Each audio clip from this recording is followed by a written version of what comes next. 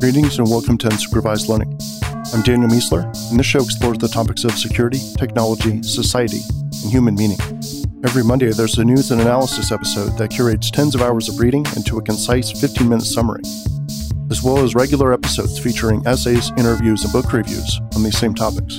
The goal is to provide a weekly, concise, and curated update on the most interesting things happening in the world, and to explore ideas that give you something to think about and prepare you for what's coming next.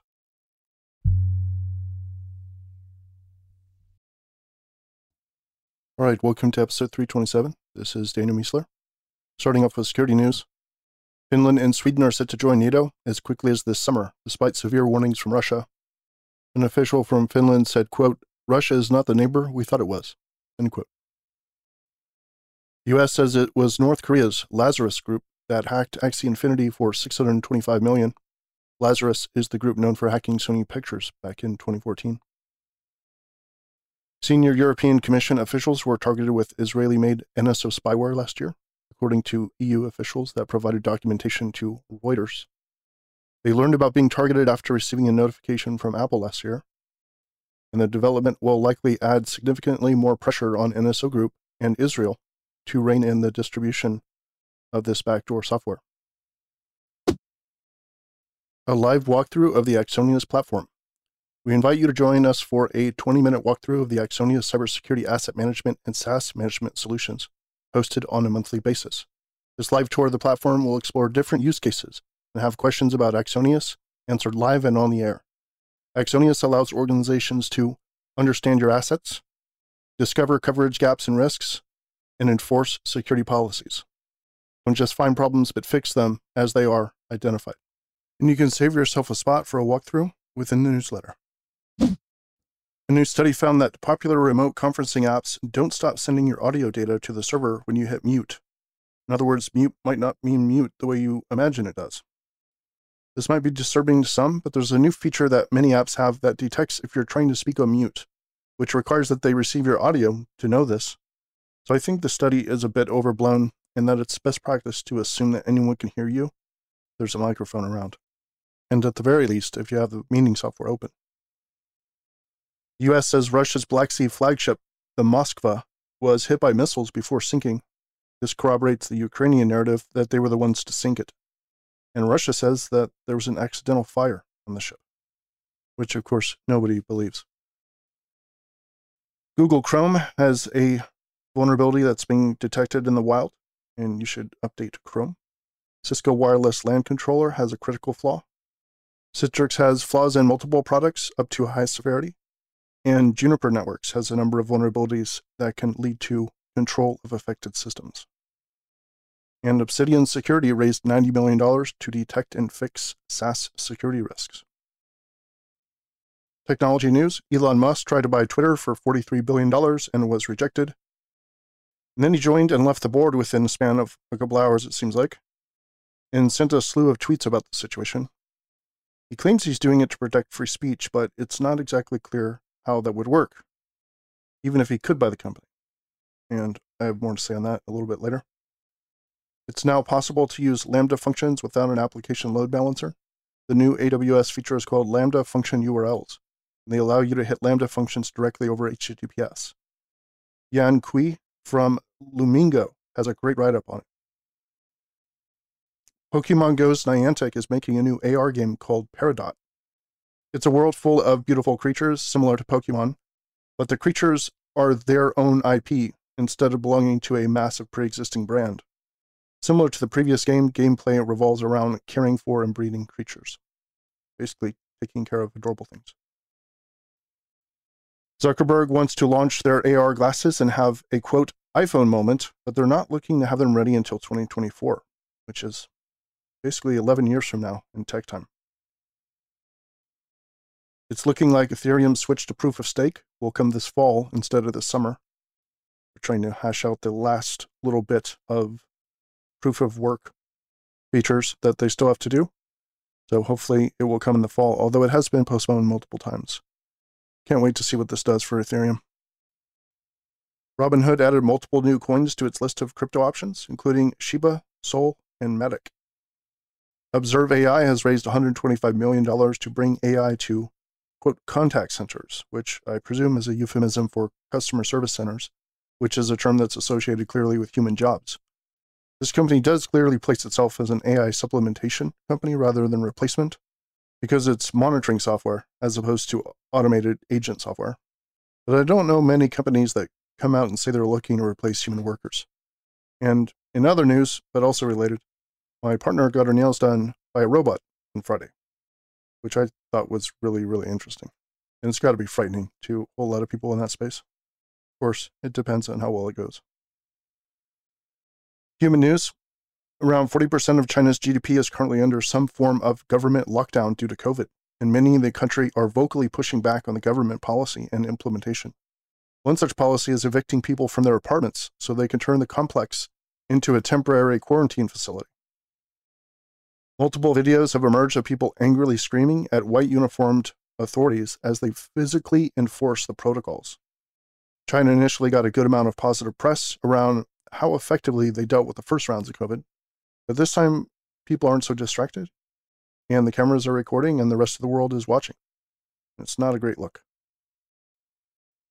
New findings indicate that psilocybin frees up the brain and allows increased connections within the brain, resulting in improved mood for significant periods of time after usage. And early findings indicate this has not been fully backed up yet. They were clear to point out that psilocybin might be able to do in a few treatments what antidepressants do when taken daily. So that's exciting. Content ideas and analysis. A quick thought on Musk buying Twitter. That's a new essay I have over on the site. Got a link here in the newsletter. Disappearing tools. I voiced my concern on Twitter that the Project Discovery Recon security tools are so good that I'm worried about them disappearing from the internet. I have some contacts that say this won't ever happen, but I do still worry. This makes me thankful for open source, though, since many thousands of people have downloaded and forked these and similar tools. So that is a good thing. China's visible crackdowns. As a Westerner who enjoys the fruit of democracy, I'm hopeful that economic crackdowns against tech companies in China, now combined with their callous enforcement of what they're calling zero COVID, will cause significant portions of freedom-leaning Chinese creatives to leave the country permanently. It's a difficult calculus in China. They believe they're doing the right thing for the country in both cases, but they do face the risk of having significant portions of their population wake up one day and choose imperfect freedom over an imperfect CCP. And I, for one, hope they do. Not so China can fail, but so they can move to a more healthy hybrid between what they have and what we have in the West.